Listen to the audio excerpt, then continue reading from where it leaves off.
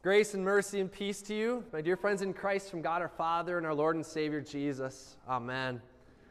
On Sunday, this last Sunday, on Palm Sunday, I introduced a Greek word. The word is tetelestai. Tetelestai is our theme for this Holy Week from Palm Sunday today, as our worship continues right into tomorrow and from there into Easter morning. Tetelestai is the word that Jesus spoke from the cross, which is translated into English, "It is finished."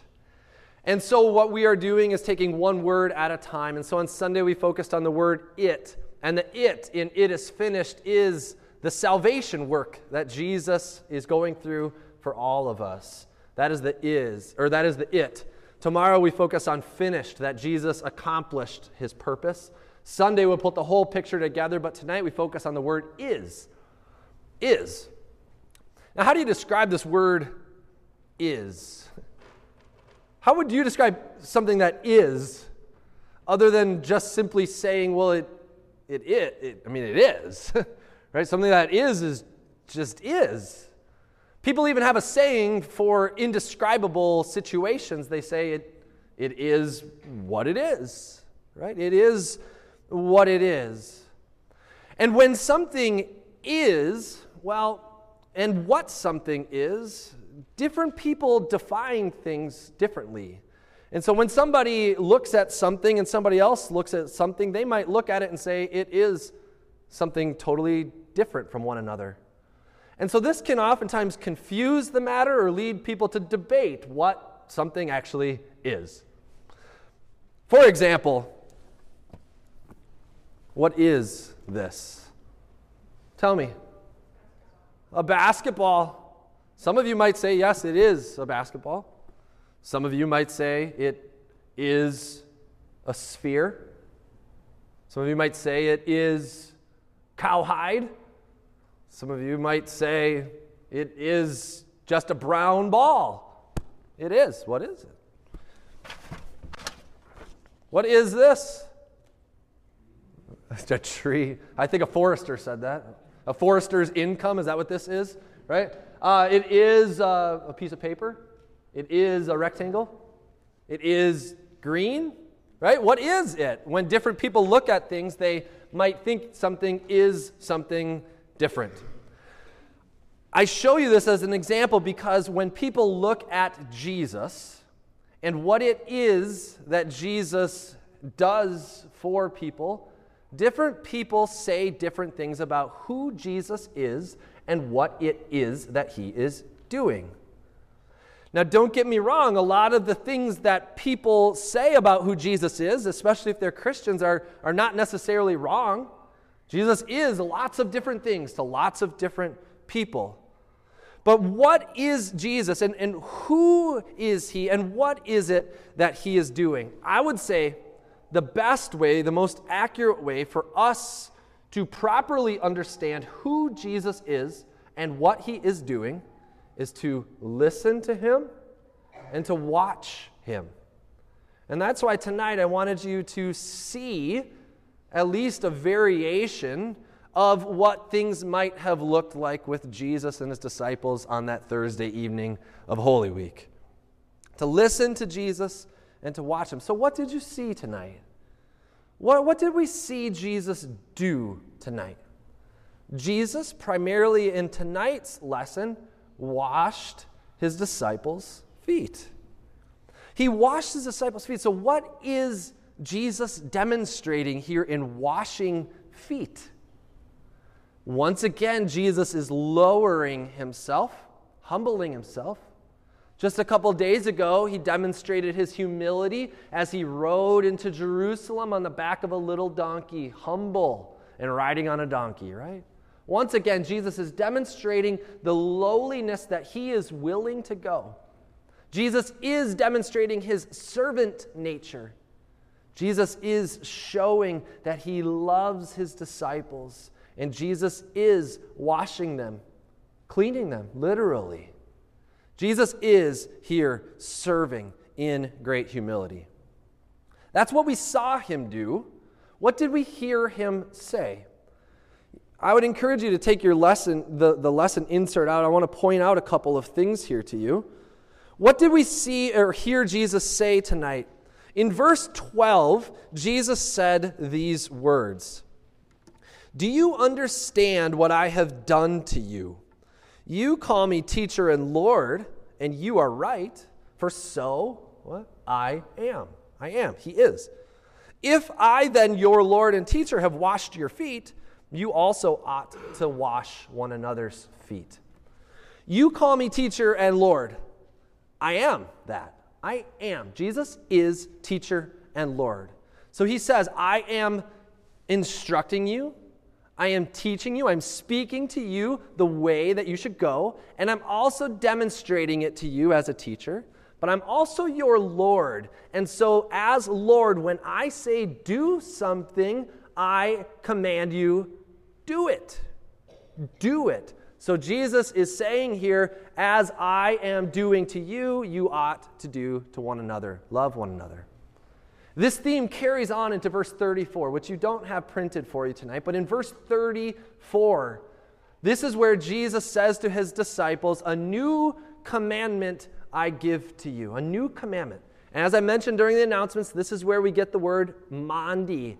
Mandi comes from the word mandatum in Latin, which means commandment. A new commandment I give to you, that just as I have loved you, you ought to love one another. Who is Jesus? Humble, servant. What is he doing? Loving, serving, commanding us to love and to serve. Now, this isn't the only thing Jesus says tonight. I saw a lot of you put that insert away. Take it back out. Here we go. In verse 19, what else does Jesus say? In verse 19, Jesus, as he was foretelling that Judas was about to betray him, even though he didn't use Judas's name, he says all of this. He says, I am telling you this now. I'm telling you all this is going to happen before it takes place, that when it does take place, you may believe that I am He. Okay? You may believe that I am He. That's what our translation says here. I don't know if you picked up on it in the video, but in the video and in the NIV translation of the Bible, it says this. This is what he said in the video too. He said, I'm telling you this now before it takes place, that when it does, you may believe that I am who I am. Okay? I'm telling you this so that you may believe that I am who I am. Is this ringing any bells to anyone? It should. Way back in the Old Testament, way back in the Old Testament, in the book of Exodus, when God called to Moses in a burning bush, in the burning bush, God's voice spoke to Moses and commanded him to go. Moses said, who should I say sent me? I can't tell him a burning bush did. Who should I say sent me? And God said, tell him, I am has sent you. I am who I am. God's name, his proper name, as we say it in Hebrew, Yahweh, literally means I am who I am. Is there a greater is statement than that? To simply be, I am. God's name in his character, God's very nature simply is. God is. God is in his nature. There is nothing that is more is than God himself. Now, is a present tense word. Right? It's not past tense, not future. Is means now. Is means now. Is means now. Therefore, if God is, it means there never has been and never will be anyone more present in your life and in this creation than God himself. God is, and always has been present with you. Now, think about the way that Jesus lives this out as he describes himself, particularly in John's Gospel, which we're going to focus on this Holy Week. How does Jesus describe himself in John's Gospel? Maybe you know some of this. Jesus uses some descriptions such as this. I am the bread. I am the vine.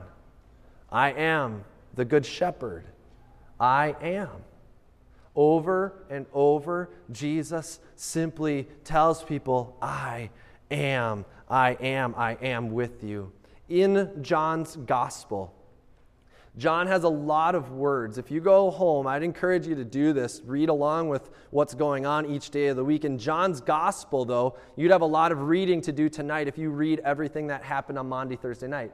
John's gospel spends 6 chapters on Maundy Thursday. Chapter 13, 14, 15, 16, 17, and 18 in the Gospel of John all happen on Maundy Thursday night. There's a lot of words in there, but particularly in John 14, Jesus says some of his most prominent I am words. When he says to his disciples, I am the way, the truth, and the life. No one comes to the Father except through me. Jesus is the way, the truth, and the life. He is the way to the Father. It's not that he was, it's not that he will be. He is. For you, today, tomorrow, and always, Jesus is. Is. Is means is. And this is why we are also certain that when Jesus says, also on Maundy Thursday, take and eat, take and drink. This is my body. This is my blood. That Jesus means what he says he means. He says, this is my body. This is my blood. Therefore, somehow, mysteriously, yet physically and beautifully present here tonight in bread and wine for the forgiveness of your sins is Jesus. He is here for you as the perfect sacrificial lamb who poured out his blood and his life so that you and I could be set free and forgiven. And if the Son of Man has set us free, we are free indeed. Jesus is the one who gave up his life for us. I think the beautiful thing about this isness of Jesus is the certainty that it brings. There's certainty in the word is. There's certainty in the word is. How many things in this life are you absolutely certain about? Do you have 100% certainty about anything? Are you totally certain that you and your family are going to remain healthy and strong? Are you 100% certain that you will even wake up to see tomorrow?